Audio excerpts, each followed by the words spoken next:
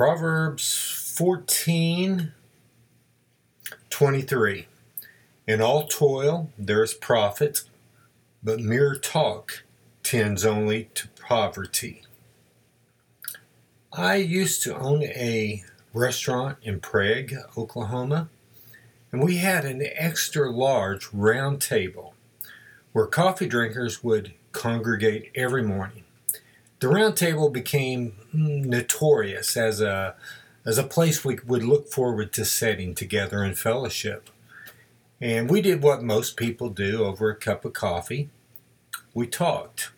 We talked about how people in our culture try to get the most for themselves by doing the least they can for others. We talked about how politicians buy votes and by promising more to those who work less. Yes, and we as we talked, we solved many of the world's problems. We fixed Congress. We straightened out the office of the president. We fixed the nation, straightened out the state, and even our own little town.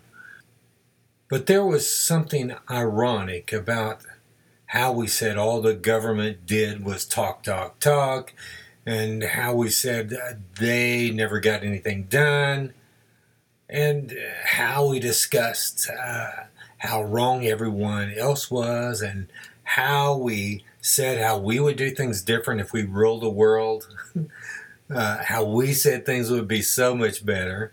There was something ironic about that because some would drink a cup of coffee or two and leave for work, but others, whether retired or with no job, would continue to get free refills of coffee until the world's problems were solved for that day, or they got bored, or the lunch crowd came in, and then they would wander away.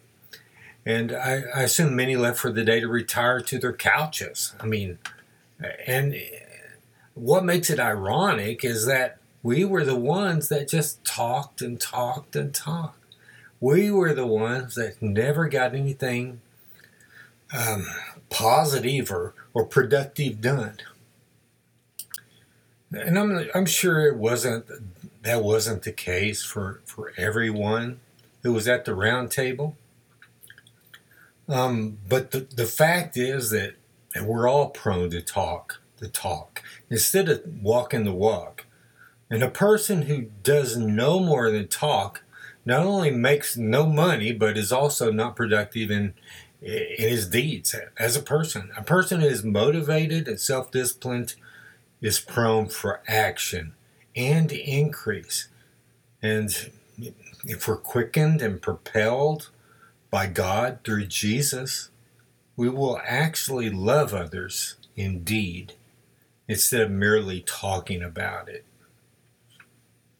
So again, the text is, in all toil there is profit, but mere talk tends only to poverty. To profit spiritually is the best kind of profit a person can obtain. You might say, yes, I know work brings profit, but what about salvation? Didn't Jesus do all the work for us? You might even quote Paul's words in Ephesians 2:8 and 9, for by grace you have been saved through faith, and this is not your own doing. It is the gift of God, not a result of works, so that no one may boast. And yes, you're correct, but the work still has to be done. It's not just that Jesus did the work for you. Where you sinned, he never sinned even once, so he could impute his righteousness to all who believe. And it's his righteousness in us that works righteousness as we're led by the Holy Spirit.